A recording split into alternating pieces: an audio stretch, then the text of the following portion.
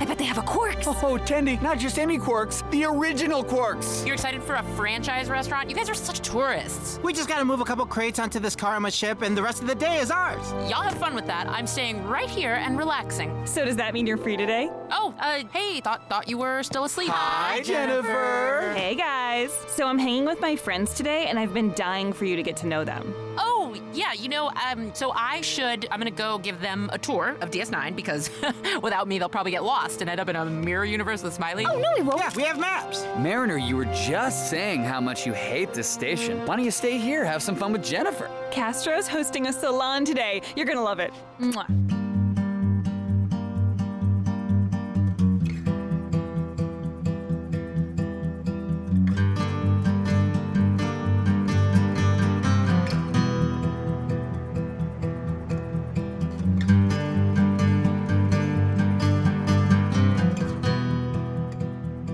Hello and welcome to Strange New Takes. I'm your host, Notch Carnigan. With me, stockpiling Federation-wide booze are... Bill Woywad. And Rudy Baker. Welcome to Strange New Takes. Today we'll be sharing a recap of the Lower Decks episode, Hear All, Trust Nothing. As always, make sure to follow us on social media if you don't already. We go at Strange New Takes on Facebook, Instagram, and Twitter. And of course, tell your friends about the podcast, spread the word, help us get some new listeners, and give us a 5-star rating on your favorite podcast app, because that helps us appear just a little bit higher anytime someone searches for a Star Trek podcast to listen to. And we are ethically obliged to inform you that you will be spoiled if you listen to this podcast. Spoiled about, obviously, this Lower Decks episode. There are other parts of a Trek lore and different types of Trek series, sci-fi in general, maybe even beyond that. But maybe watch this episode before listening to this podcast. All right. Well, this week we're going to talk about Hear All, Trust Nothing, as Bill told you earlier. It's the 6th episode of the 3rd season of Star Trek Lower Decks. First aired on 29th September 2022. It was written by Grace Parajani, which for a second looked like Grace Janeway to me, but it's not. It's Grace Parajani. And it was directed by Phil Mark Sagadraka. And the in-universe date is 58456.2. I always wondered what the point in the star dates mean. You know, why do you need to point something? Like, are they giving us the exact second reference with that? I was just going to say, I see what you did there by saying, I don't see what the point in star dates mean. There you go. Or are. Yeah, there you go. All right. Well, we always start with our strange new take. So who's got a strange new take for me? I can jump in here. Mm-hmm. It's going to be short and sweet. An open-faced sandwich is not a sandwich. Definitionally. A sandwich requires 2 pieces of bread. What if you put it in your mouth when by folding it and then bite? Is the point of decision when you make the bite or when it's set in front of you? I think if you fold it, then it's allowed. Okay. Yeah. Okay. So for this episode, I mean, I'm a huge Deep Space Nine fan. It's my favorite Trek series, so I loved it. But I just have to share with you guys that I was watching this last night, and my wife came in the room, and she paused and looked at the TV for a few seconds, and she was like, "Is this supposed to be funny?" I said, "Yeah, and it is." If you're a huge Star Trek nerd. If you're not, it probably does not make any sense. Yeah, that's the age-old question of the Lower Decks, right? Like, is this funny to us as Trekkies, or is this just generally funny? I think, it's a valid question. I think you have to have at least some kind of nerd background in sci-fi generally, and it helps to have seen all of Star Trek. Yeah. It does give you I feel like that knowing who Quark is probably helps this episode. But anyway, we can talk about that when we get into it. But Well, my strange new take, it's going to be a little bit serious, which is that let's stop relitigating Anthony Bourdain's tragic death. There was a new unauthorized biography that came out with new salacious statements about the last days of his life. And, it's led to some internet mobbing around people who, again, I'm not making judgments about their quality as human beings, but it's just led to a lot of well, she killed Tony or whatever. And it's the man killed himself. Let's just leave it at that. Let's celebrate his life and move on. That's my strange new take. Kind of a non sequitur, but I'll leave it at that. With this episode, I can't wait for a tasteful tribute like this to Voyager. I'm kind of jealous Deep Space Nine got to go first. I mean, this whole TV show is about TNG, so they've always been around TNG, but now we get DS9. When's Voyager gonna get a true shot? We had Tom Paris on the show, but come on, y'all. Can they visit the Voyager Museum? That would be great. So Voyager is still your favorite Star Trek series, Notch? A few episodes ago, there was a bit of a shift noticed, but I don't know, my friend. I think it's quality versus sentimentality, right? Which one are you more sentimentally attached to versus which is the more enjoyable show to have on the screen? So, sorry, I just have to interject here. Did you guys see that apparently one of the new series in development is a 7 of 9 series? I did see that. I heard about it. Yeah. But it's one of the is it before or after the Section 31 and the Starfleet Academy show get released, right? I'm guessing that they've bumped one of those, and that the 7 of 9 show will take its place. Yeah, I know. Probably the Section 31 show got bumped, but so I guess it feels more legit than Section 31. I guess is what we're saying. Yeah. Cool. Yeah. I'll do my strange new take. It's fascinating.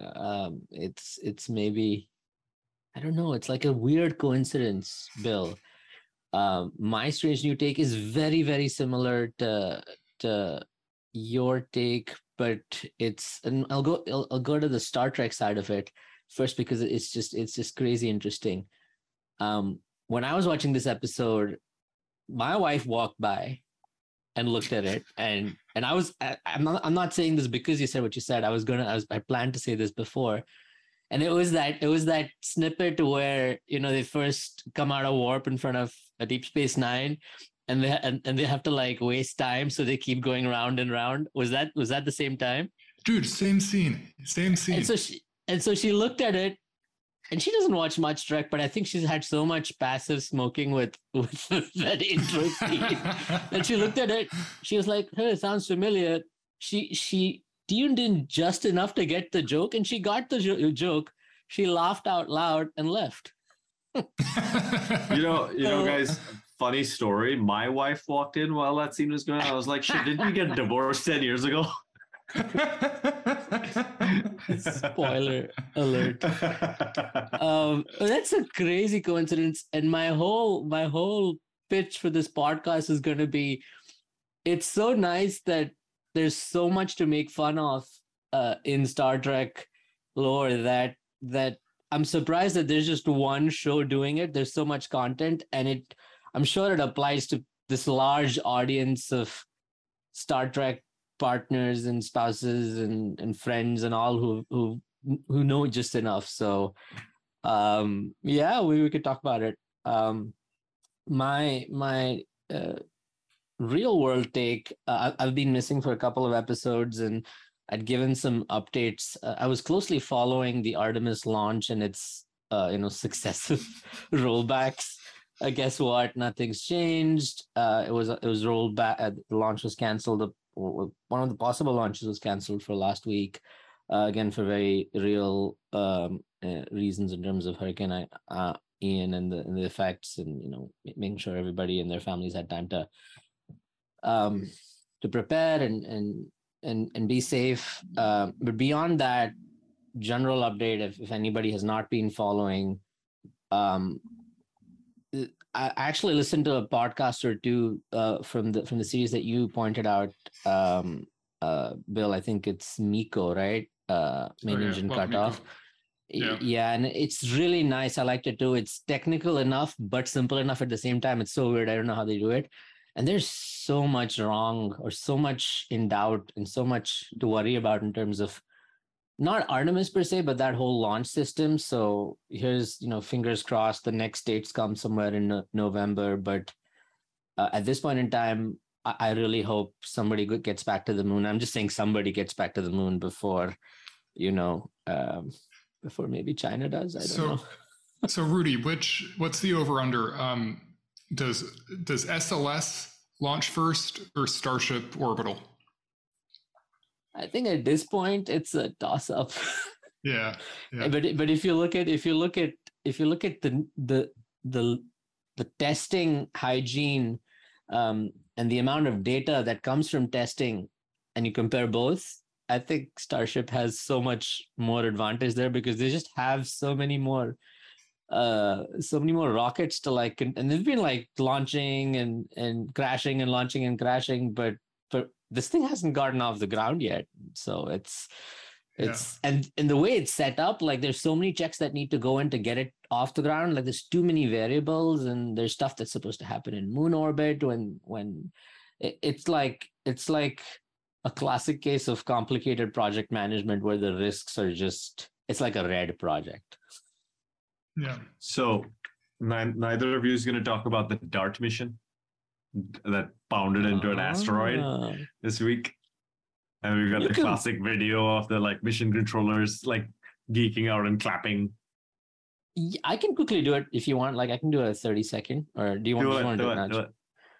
Yeah, so sci-fi met reality earlier this week when NASA John Hopkins,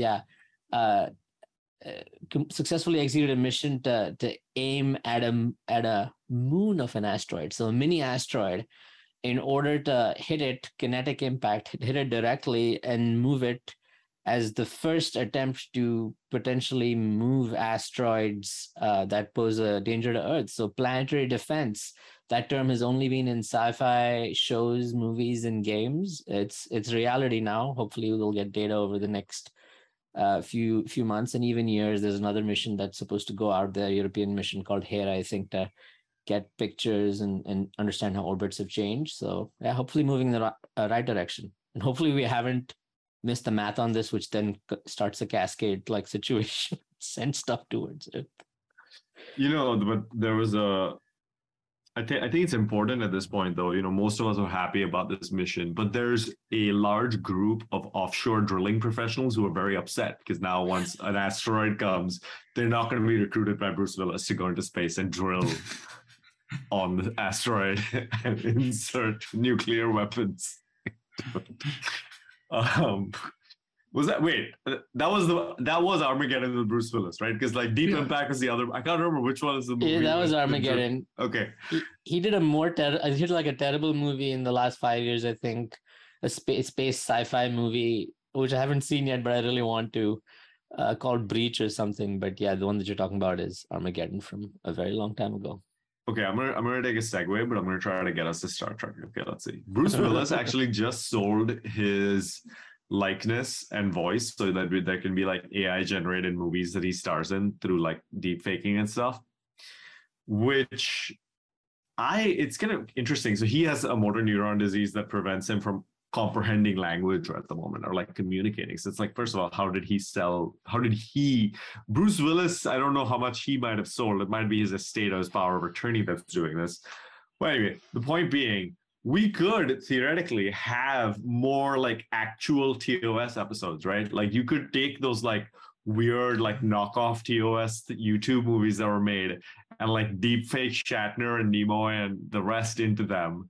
And it kind of gets us into this this is, I think fans of all types of movies and TV shows are there's some people are super against it. Some people are oh, I don't know. And then others are excited. But I think for something like Star Trek, which so much is based on the iconic actors and their portrayals of different characters, now you can literally have a reboot with Shatner, right? And young Shatner. You don't need to have a reboot with Chris Pine playing Kirk. You can have Shatner playing Kirk. So I wonder if we're gonna get like some like Star Trek tribute episode, like the like 100th anniversary of Star Trek gives us like Shatner and Nimoy stepping back into the part or something like that. You know what I'm saying? Yeah. So there is a YouTube video of a deep fake, like of one of those like fan Star Trek Oh, really? productions. Yeah, and I'm sure it could be done well. In this video, it's like a little bit like Uncanny Valley because it just kind of maps their face, but like the jawline is not right, and so it's pretty close, And I think if with like good production values, you could do it almost exactly. And Star Wars has been much more willing to experiment with that kind of stuff than Star Trek. But yeah, I mean, Star Wars did that to Mark Hamill. Yeah. They didn't do it. The funny thing is they didn't do it with Princess Leia in Mandalorian. They actually CG generated her. And then I believe some guy on YouTube went and like actually did a deep fake of that CG with Carrie Fisher from the original trilogy of Star Wars. And then he got a job at ILM because of that, because he demonstrated how much better. Yeah, exactly. So yeah, I mean, we could see that happen in Star Trek at some point, like if we send, like, say, for example, Strange New Worlds meets, I don't know, Kirk's Enterprise or something. Like, we've already met Kirk and he's been played by that Paul Wesley, but you could technically have like Anson Mount meeting Shatner playing Kirk, right? Like, it could happen. Yeah. You don't need to go to the extent of like trials and tribulations in DS9. Anyway, see, I told you I would get us back to Star Trek, and then I got us back to Deep Space Nine, which gets us back to this episode of Lower Decks. Here's the episode summary from Memory Alpha. The Cerritos crew unexpectedly spends a day on Deep Space Nine. Okay, like, job done, check for the person writing summaries on Memory Alpha. And like, this is like, how many words is this? 1, 2, 3, 4, 5, 6, 7, 8, 9, 10, 11 words. I think I'm going to try to do a little bit better, which is Captain Freeman is unexpectedly called into a deep diplomatic mission at Deep Space Nine, which allows the lower deckers to get into hijinks on the storied space station. How about that? Is that better? Much better. Thank you. Much better. Nailed it. I sometimes think I should name myself William because I am a true Shakespeare of our times. So. Anyway.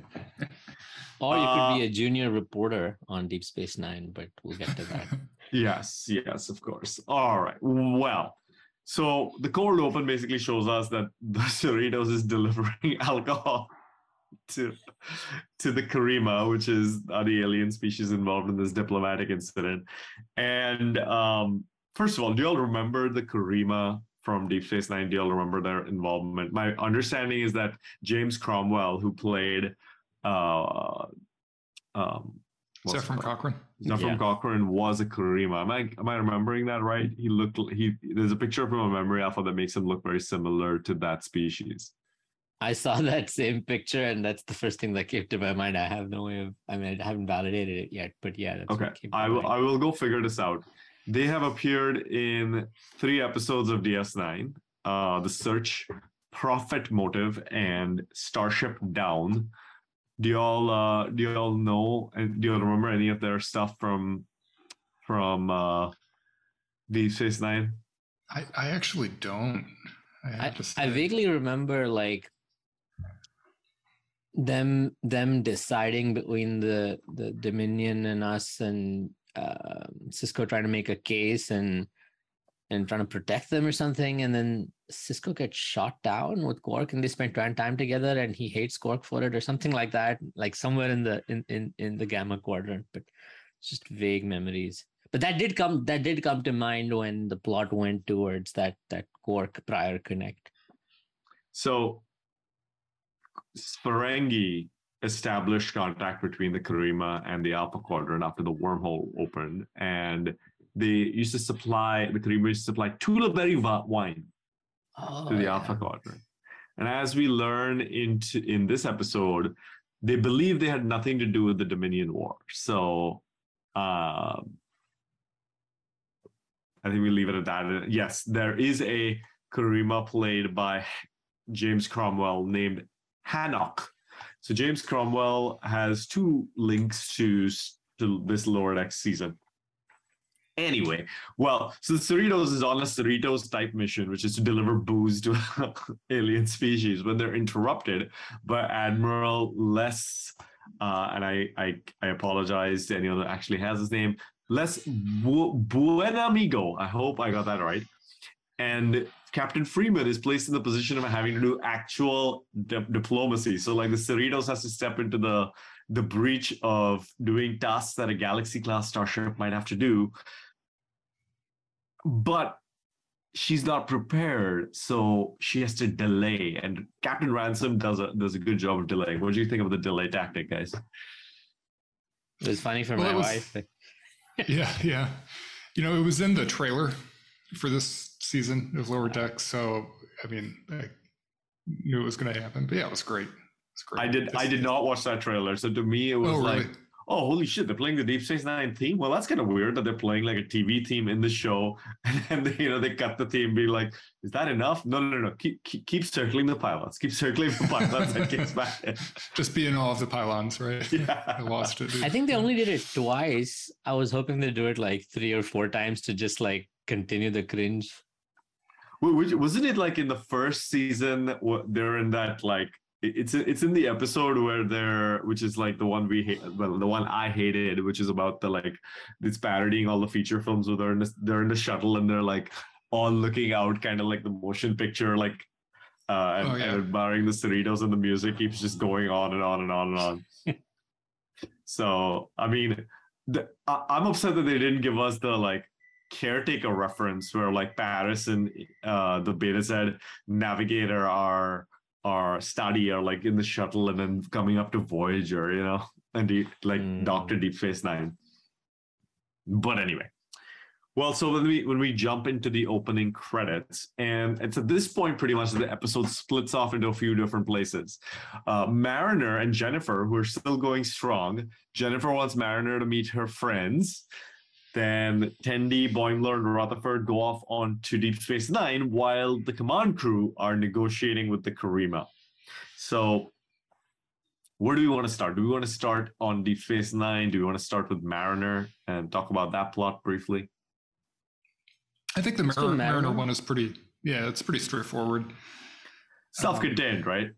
How did you all feel about meeting your partner's friends for the first time? Not too different. I mean, I didn't go about shooting them or stunning them at the end, but why not? Thank God for that. But forgot his I think taser. The beginning. Sorry, that's good. Yeah. The beginnings were realistic and misconceptions, misinterpretations. Yeah, it was kind of like. It for me it went off with that, and what do you call it, animatic license, where they were like, oh, we're going to like each share, and when she didn't share, they were like, I think somebody was like a little mean to Mariner, so I felt like that was a little unrealistic, but hey, it's a cartoon. So, and then after that it just got funnier and funnier. So, but the beginning was very realistic, I felt. I do feel like they're... Yeah, go ahead, Bill.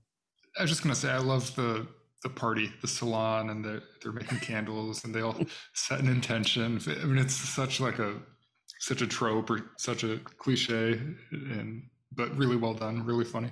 They all go to brunch the next day. That's the part we didn't get to see if the Karima hadn't interrupted. They all have a sleepover and then go to brunch the next day.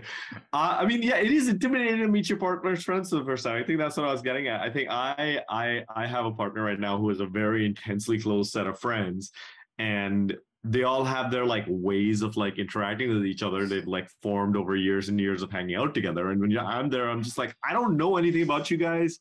I'm clearly not dressed to the appropriate level, because I thought I had to dress nice to meet you guys, but all of you are wearing sandals and shorts. What's happening? And so I sympathize with Mariner a little bit, where she's like, I don't know what a salon fucking means. We're on a starship. I didn't wear my Ritos t-shirt, which I want that t-shirt, the Ritos t-shirt. Fantastic. And so she has to walk in and kind of acclimate to this new scene. Did you like did you like empty a bottle of alcohol to like ease your nerves or something like Oh, that? hell yeah. You go for the booze for the first like 10, 20 minutes so that, later you can like relax and just like talk to them like a human being. And it's not like, my name is Nudge. It is very nice to meet you. Listeners, he's doing robot arms. But yeah, I mean, I feel like Jennifer could have done a better job of preparing Mariner for the situation. Be like, listen, we're making candles and you should be wearing pajamas. I think she alludes to that maybe somewhere later on in the episode that she purposely set up the disconnect because she was expecting, some friction to happen, and she wanted that friction to happen, and I guess that's what eventually made Mariner comfortable to go around and stun people. Yeah, right. My favorite part was that lady is, I call this Kobayashi Maroon, and she strips down into her like spandex and starts doing interpretive dance moves. Awesome. Did you take that? So I want to be again respectful. Did you take that as interpretive dance moves or like a Kirk parody of him like bouncing all around the bridge? I think there's a Family Guy Kirk parody or something. I don't know, or some kind of anime Kirk parody where he's just sort of like awkwardly bouncing around the bridge and with his arms flailing, and it felt a little bit like that. And he ends up on the captain's chair with his legs spread apart and sees like his pants down, his underwear, something like that. I mean, I think like I'll jump ahead just a little bit. I think for me, it was like this brought up uncomfortable memories of that holodeck time where Mariner was just shooting all her colleagues. And I still think that was like really kind of sick and gross. Like I didn't like that at all at the time. And I still, to this day, it has uncomfortable flashbacks. I still think like they didn't quite give me enough motivation to sympathize with Mariner shooting all the like, I mean, they're her crew. Like, like maybe if one of them had like gone for the phaser and tried to like kill her, that would be different. But it was a little weird. I mean, you're absolutely right. And even though the approach may have been technically sound, like she literally went after each one of them, shooting them. Maybe she uses like an area scan. We've seen that before, right? An area spread effect mode or something. But yeah. Well, so basically this plot, the whole point is, I thought we were going into a very stereotypical direction with it, which is like Mariner like pisses off Jennifer's friends, Jennifer is upset, and then they break up. Like that's where I thought this was headed, but it actually headed into a very heartwarming place. I guess so. I mean, it's all about, again, lessons. We've spoken about this before in previous LDS episodes and Prodigy as well, of how to navigate these situations and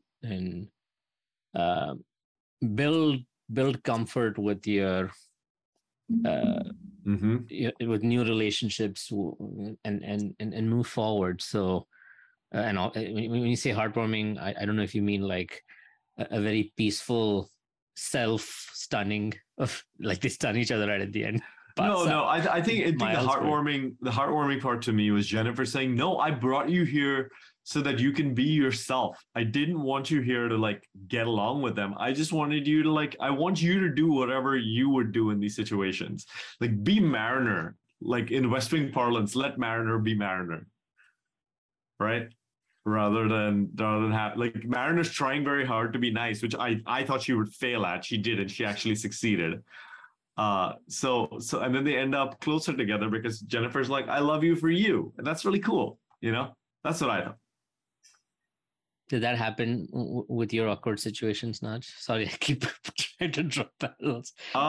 No, not because we didn't need to have that kind of conversation, But I do like, the first few times you try to meet someone's friends, you are a little bit more like, or at least I am a little bit more like, neutral and like not letting all of the crazy hang out as such, Like I will talk about enjoying sci-fi, but I'll wait for a little while to talk about enjoying Trek. You know what I'm saying? Yeah, yeah. Did you guys read about Tawny Newsom's conversation with the lead writer or writers in changing the plot to be the side plot to be more aligned with the main Deep Space Nine plot of power loss and things?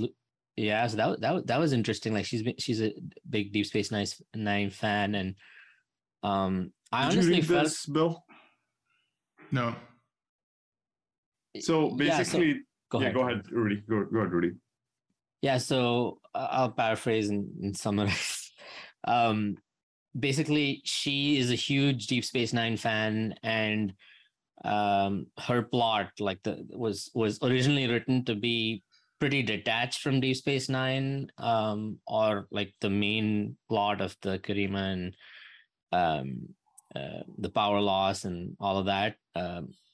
But she was not okay with that, so she had a conversation with the writing team or the lead writer. I don't remember who specifically, but and they went back and forth and debated. But then she was happy to find out that they changed the plot to at least be proximal to Deep Space Nine. That's what I took from it. Naj, was that accurate? Yeah, but they didn't really, right? Like at least it corresponds a little bit, but they didn't give her like a scene on Deep Space Nine. Well, at the very end, she comes in and Nerys is like, "Hey, Mariner, how you doing?" or whatever. Which is, it's still a little. I mean, honestly, like this is getting into like putting too much of like emotion into like a standalone quote from a celebrity. Like we don't really know what's going on there, but Mariner got a scene on Deep Space Nine in earlier seasons, like. I thought it was a little strong to be like, oh, how did you not know I'm a fan? Like, how dare you leave my character behind? It's a little weird, to be honest with you. That was my reaction to it. But again, it doesn't really matter. I have to say, Nach, I completely agree. I felt it was refreshing for them to spend more time with other characters and discover other characters have amazing skills as well. And it's not just this one who has all the emotional complexities and all the amazing, athletic skills. So it was nice but yeah, I didn't know about the whole Deep Space Nine background and being a fan or not. I'm sure everybody's a fan of something. I mean, although Rudy, if I put you into Lower Decks and you don't get to be on the Voyager tribute episode with Kate Mulgrew in the same scene, I guess you would probably be pissed. Everyone else on the show gets to do it, and you're like, or Robert Picardo is on the show, and you don't get to like have a scene with him. Like that would piss you off a little bit, I think. It would make me really happy because I'd already be over the moon and having got there. And then if I had the clout to go ahead and make a fuss to the writers, I'd be happy about that too. I'm just happy to be here. Yeah, they just write me off the. All right. Well, let's move on to the other storylines on the tacky Cardassian fascist architectural Deep Space Nine. I really like that Shaxus is Bajoran for this episode. Well, not for this episode, that in this series, just because of all of the stuff he could do in this episode. It was amazing. Like him basically hating Deep Space Nine and then going up to Kira Nerys and being like, "Remember when I saved you here?" And she's like, "No, I saved you here." And he's like, "Well, that was payback for saving you here." And I feel that is actually also a very good lens into how we interact in society in real life, where it's like, you go ahead, no, I am the person with better moral standing than you, so don't take that away from me. And I love how they go through it throughout the episode. It's not, it didn't come across as like boring and repetitive, so I really like that as another like mirror to real life. I mean, it's also parodying how anytime a Bajoran resistance person came onto Deep Space Nine, Kira Nerys would be like, "Yeah, we're old buddies. We knew each other in Kazagon 3 and like the Battle of whatever. Like she knows everybody," and it's hilarious. There's like 17 Bajorans, and Kira knows all of them. Yeah. Well, let's talk about the big piece here before we go to break. We got Kira and Quark back, and not only are they back, They are voiced by Nana Visitor and Armin Shimmerman, which I mean, I was disappointed that they didn't get Morn's voice actor back for him as well. But really, we got to take what we can get, right? Whoever they got to do Morn did a pretty good job, though, I think. Yeah, right. I mean, it was spot on. The acting was brilliant. So what y'all think when Kira popped on the screen? Yeah, that was great. And the unstated implication is that, like, she's in charge of the station, or maybe it is stated. I don't know. So Kira's in charge of Deep Space Nine, which is cool. And it made me think, is this the first time we've seen like a alpha canon character? And it's not, of course. There's Frakes or Riker in earlier seasons, but it hasn't happened a lot. It's pretty cool to see that crossover, to see the characters that we know actually appear in Lower Decks. She, I mean, it's not even just like a quick cameo like Q or whatever. She actually gets like a full pan of the Deep Space Nine. I forget what that command deck is called, but like she comes up the lift. Ops. She walks into what used to be Cisco's office, now her office, and then stands at a window, and the wormhole opens and closes. In front of her. There's a lot that we get there. Yeah, she's got the baseball as well. It's really nice. Like, it was refreshing to see such characters come in and stay with the main, and like be a part of the main plot and stay with it, as opposed to like a cliched cameo with like exaggeration, right? It felt I don't know how quote unquote expensive it is, but I would love to see that more and more. I was missing so many other characters in Deep Space Nine. Like once you see 2, you're like, why not 3 or 4? And I guess it's just us being fans, but it was really nice to see both of them. Yeah, it was kind of sad when they have to arrest Quark, and it's not Odo, right? Because Rene Auberjonois passed away a few years ago, so that was, I mean, you have to be a real Deep Space Nine fan, I think, for that to occur to you, but that was kind of sad. Beyond the characters, I think they did a really good job of making it feel like Deep Space Nine with the animation, and the kind of color palette was just spot on. And when they're walking down the promenade, Rutherford is so like excited to go on the promenade, and all the kind of bustling activity in the shops, and all the kind of cosmopolitan nature with all the different aliens intermingling really just felt just like Deep Space Nine to me. So I'll say this. Rutherford references vids. Like, he wants to dangle his legs off the promenade like they do, I believe. He says something about like holovids or something like that. So is the reference here that Deep Space Nine exists in the Star Trek world as a bunch of holo novels? No, I think it would be it would be like a tourist destination or some like exotic location. So there might be like, holodeck experiences where you could visit Deep Space Nine. I think that was the idea. Okay. All right. Well, let's take a quick break here, and then we'll get into the actual mechanics of the plot that occurs on Deep Space Nine. It must have been so cool for you to hang out with another Orion. Yeah, sure, but actually I'd rather just be working with you. Hey-o, guess who got themselves reassigned? I'm doing security for you guys for the rest of the day. How lucky are you? Yes! Oh, that's great! Oh, wow, that's news. Hey, this calls for a little pirate shanty. Tandy, sing along, I know you know it. Where's cold and dark in the void of space? Orions take from every race. Welcome back to Strange New Takes, where we've been talking about how we all wanted simple LM Garak to be on the episode. They gotta bring him back for another one, right? Like, you can't not have Garak. Like, come on, he's too good. They must be saving him for a future season or something. For his own show. Yes. Yeah. Exactly. I mean, genuinely, don't you think you could do a 5-episode show with Garak? Like, that's what the Section 31 show should be. It should be Garak. 50 episode, man. Yeah. Yeah, seriously. Yeah. Yeah, I think you totally could. you could do childhood, you could do occupation, before the end of the war, you could do after the war. God, there's so much potential.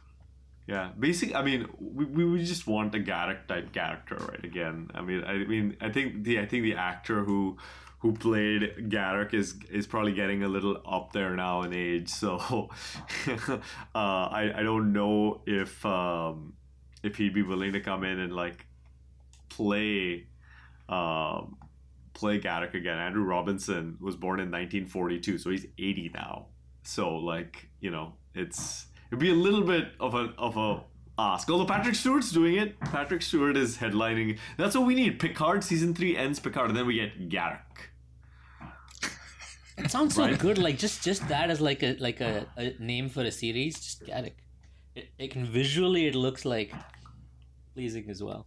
The first season is him like meeting some like android twin, and then they go off and defeat the Romulans together.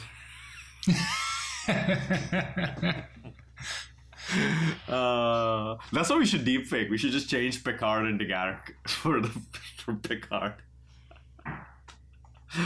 Anyway, let's get back to the show. We were talking about Deep Space Nine, and it was a little weird to see our like lower decks characters. Like, I know the Deep Space Nine was animated; it wasn't like a photorealistic Deep Space Nine. It was still weird seeing like Freeman, Ransom, and these guys like in ops, like, or in Sisko's office. It was a little strange, don't you think? Yeah, it is to have that crossover. It really like hammers home the point that it's canon and actually exists in the main universe, which is. I mean, I'm fine with it, but it is kind of hard because it has such a different tone, and it's a comedy, right? Mm-hmm. Yeah. For me, it's in a way like reassuring, and it lends more credulity to the Lower Decks show. But yeah, I can see from a stylistic perspective, it's different, so it can come across as jarring, even from like. I mean, I guess warp travel solves everything, but like, where is the Cerritos usually normally deployed, or in general, ships like just go all over the place, and I guess that's the case, right? We've seen that so much with all these other ships, except Voyager, which took forever to get back. But you could be in Sector 001 in one episode, and you could be Deep Space Nine another, and you could be in another quadrant another. So. I think this was a good usage of Deep Space Nine, though, in terms of like their actual presence and its presence in the plot. I think it actually served a good purpose. Like, okay, they're part of like this post-Dominion War cleanup, which we have seen so little of on Star Trek. It's in a lot of Star Trek books, the post-Dominion War days, and like how Starfleet and the Federation reels after the Dominion War is over. Like, what happens to the different species, to the traffic between the two quadrants. So to get that, I think was good, and then it was kind of a good opportunity again to bring like a bit part species back to play a role, I thought, in this episode. So it didn't feel like it was like kind of just there for like fan service. It actually played some purpose. Yeah, continuity. Yeah. So okay. We get the Karima. The diplomacy goes very poorly. Freeman tries to take the Karima down to Quarks to kind of be like, hey, you can have trade. You can be like kind of like the Ferengi. And then they notice that Quark is using their technology and haul him away. Which at that point I was like, yep, this is exactly how the Cerritos running First Contact would go. But I'd like to jump in here and maybe back Captain Freeman a little bit. Considering the situation she was put in, I was a little surprised that she got irritated at it, because it's like a great opportunity, but again, you don't get time to plan. Mm-hmm. I think the conversations that she had, like the style in which she was like, like a good salesman, like it's a pity, but because we had gifts, and they're like, oh well, let's sit down and talk, and then they get irritated at like whatever she's offering. She's like, oh, let's go to Quark. So just in terms of focusing on Freeman and her quote-unquote inabilities as a captain, and therefore being, designated only a California class ship, I think she did pretty okay. And she's like, it was very realistic in how she was like, oh my god, how did we get from like trade negotiations to kidnapping? What do you guys think? Do you think it was did she do a bad job? I thought she did okay. She tried the best she could. It was realistic.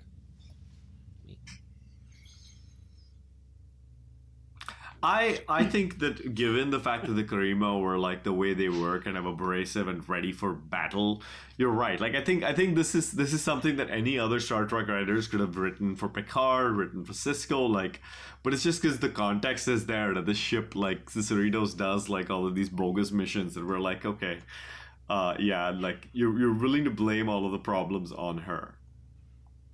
Yeah, and maybe the Cerritos shows what, real life negotiations are like. Everything's not like airbrushed and glossy and Picard like. So yeah, I feel like this is also one of the more substantial episodes of Lower Decks in terms of its content, like on the stakes. Like this is an important thing that they're doing. It's not just like the room lottery or whatever. Like this is an actual diplomatic mission. So at the end of the day, it all works out, right? Like it's not, everyone's drinking together in Quarks at the end. Drinking those I forget the name of those drinks, but those multi-layered drinks that I think I remember seeing in Deep Space Nine. It's a something sunrise. It's like a Castilian sunrise or something like that. Aperitif. I don't know. Yeah, right. From the Quark 2000. Well, we see the other lower deckers other than Mariner walking around on the promenade, getting into hijinks, and I love that we finally met another Orion in Starfleet, and he was like super into Orion piracy. Yeah, so that was the best storyline of this episode, right? So, he's making Tendi super uncomfortable. Rutherford is oblivious. He's just like, yeah, this is awesome. And the guy's kind of just, a walking stereotype. And then, of course, we find out that the guy, his personal backstory, it's basically Worf, right? He was adopted by, and Worf is so into like Klingon stuff and honor, and part of the deal is that's because he, is compensating for being raised by humans. So the same thing is true with this guy, Mesk. And then when that's revealed, he becomes much more sympathetic, and he and Tendi reconcile. I did notice as a guy who grew up in the Midwest in Wisconsin, before in that scene, before we kind of figure out that he was raised in Ohio, he develops a really thick Midwestern accent. Really? And oh yeah, for sure. Yeah. I noticed it before they made the reveal. I was like, whoa, is this guy, like this actor is like is from Michigan or something. This is Mesk, the character Mesk, played by Adam Pally. Adam Pally is born in New York, actually. So not from the Midwest, but good for him for going in character. He's been in Iron Man 3. He was in Sonic the Hedgehog, and he's currently in a couple of other things like a TV series named UTAP. So interesting character to bring on the show. Also, we learned through his hijinks that Tendi is actually a bona fide fucking Orion. Like, she knows her way around like stealing a ship. I mean, she's gonna be a badass science officer, right? On like anybody would want somebody like that on their bridge crew. And I mean, we've seen previous episodes in previous seasons where she's kind of partnered with Mariner. I think that was on Orion, or like escaping from some kind of Orion situation. But we didn't quite see, because it was always in quote unquote the shadow of Mariner. But it was a short sequence, maybe 5 minutes. It was awesome. Like it was all compressed into whatever she could do with that Orion version of a Swiss Army knife. But that was really, really amazing. And maybe stepping back a little bit, going back to Mesk, the way he was introduced and the way he was talking up Tendi, I had these vibes about like, he's like totally trying to make a play for like Tendi, and she's kind of sensing that, and he's gonna be this like really douchey Orion guy, and maybe Rutherford will come to the rescue. But the way it just sort of flips was really funny. I liked it. Yeah, and I my favorite part was where he starts singing the Orion sea shanties. Yeah. I never thought of Orion pirates having sea shanties, but hell yeah, of course they do.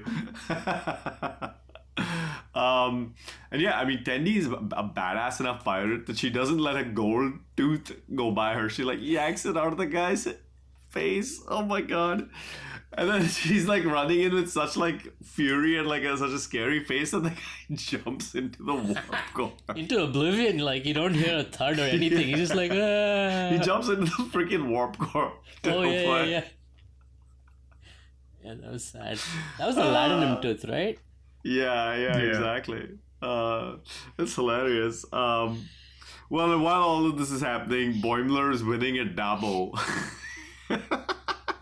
I was so afraid for him. I was like, he's gonna lose it all, in like spectacular failure fashion, and he's gonna be devastated. But he, even when they like give him that deal, he's like, no, I'll take it, man. And they don't really show that he picked the wrong deal. I guess you can presume that he did, but it ended well. Like he had a no high stakes kind of episode where he is amazingly successful or a complete failure, and it's good to have that middle ground towed for him from time to time. Well, and I mean, it was a commentary, a brief commentary on like Star Trek economics again, right? Like Boimler wins all this stuff in gambling, and he's like, "Well, I've got all this money," and then when he's offered like a store credit, typically all of us would be like, "No, we want cash," but cash is worthless in Star Trek, but Quark's bar credit is not. Like, what? That was great. I wish we had Michael Burnham in there being like, but can you explain to me how profit in economics works? Like, I don't understand, a la Wonderlands. Like, why, what is gambling? Like, we're betting on resources? I don't understand. I come from a future where that doesn't happen. Like what? Yeah. What's the money? You mean why would two people want to exchange goods and services? Like, I don't get what's it. the money? Can't we just barter?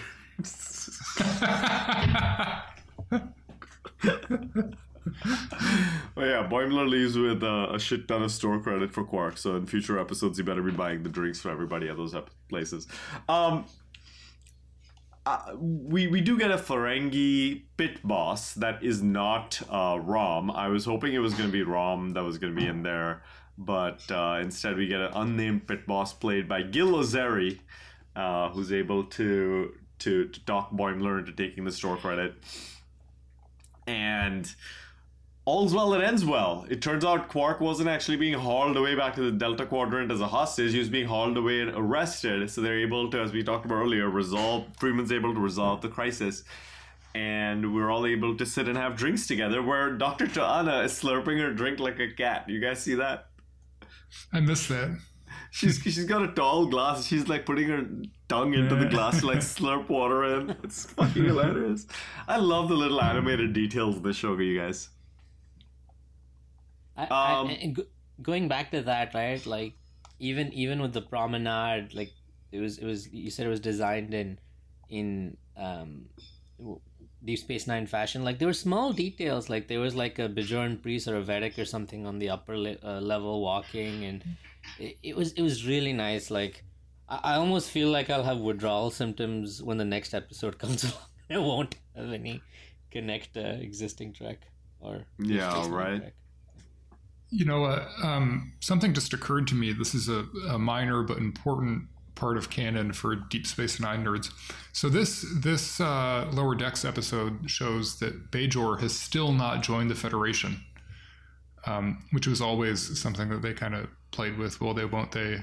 During Deep Space Nine, and it was they kind of position it as if it's bound to happen sooner or later. But not yet, apparently. I wonder if they'll make that a plot point somewhere. I feel like there seem to be links between the Cerritos and Deep Space Nine that are strong enough to bring them back there. So there's like some big negotiation happening. Well, you guys know that Kira is going to be in Picard season 3. What? It's not like confirmed yet, but it's basically all signs indicate that will happen. Wow. And there's definitely like a post-Dominion War. I think that's what the whole season's plot is built around. Interesting. I had no idea. Yeah. Well, we will have to watch that and see. By the way, news out that we are going to get Prodigy back soon. Did you guys see this? No. We are certainly going to get Prodigy. I believe it is right after Lower Decks that they're going to return with the end of the back half of the first season. The first episode is going to be on the 27th of October. So it's like literally right after Prodigy, because the 6th of October will be episode 7, 8 on the 13th, 9 on the 20th. In fact, we might have some overlap with 2 episodes of Lower Decks and 1 episode of Lower Decks and 1 episode of Prodigy on the same day. Crazy. And then do we just have a gap between that and Picard season 3? I think so. Have they confirmed the dates yet for Picard? February. I don't think there's an exact date, but yeah, February is what they've said. I think Prodigy has like 10 episodes in the back half of the season, so that maybe they'll just take a break after the holidays or something like that. Yeah. Yeah, it's February 16th, in fact. Very precise. Oh, really? Okay. So yeah, they might take January off and then come back for February. Well, any other final points on this episode before we go into ratings? No, Come to Quarks. Quarks is fun. Come to Quarks. Don't walk, run. That's pretty great. That's it. That's pretty great. On that note, let's go into Strange New ratings. I'm going to stick my neck out and give this a rating. 9 out of 10 from me. This was a show that was really good. I think it didn't quite hit the in the pale moonlight test of just having profound implications. But it was really good. And it was filled with a lot of nostalgia and reminiscing for me. So 9 out of 10. Yeah, I'll do it 8 out of 10. Yeah, I liked it a lot. I thought the Mariner and the Boimler threads were just not quite 10s out of 10 for me, but the Tendi and Rutherford plotline was for sure. So 8 out of 10. Awesome. Yeah, I'll go and give it. I'll give it an 8.5. Same reasons in giving it above 8 as Notch, and same reasons in not giving it a 9 as Bill. 8.5 Orion Swiss Army knives, or Orion Army knives. I'll put Swiss in there, right? Orion Army knives. Maybe they have a province called Swiss on their planet. Well, anyway, thank you, Rudy. Thank you, Bill, for talking about this episode. I think we all get very excited about the episodes where they have nice callbacks like this. These are the best ones to talk about with your friends. So I'm glad we were able to do it together. Thank you, Notch. Yeah, it was fun. Of course, yeah. And thank you, dear listener, for making us a part of your week, as usual. We always appreciate it. Thank you, Adam. Thank you, Emily, wherever y'all are, whatever it is y'all are doing. Hope y'all are having a great time. And thank you, Just to Go Up, recording our theme music. We always appreciate you here strumming away on the guitar for us. And special thanks this week to the guy who jumped into the warp core. Because, if he had just stuck around and fought, maybe he would have defeated Tendi and Rutherford, who knows?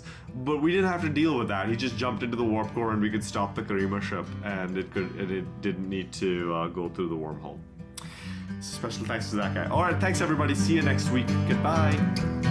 Bye. Bye.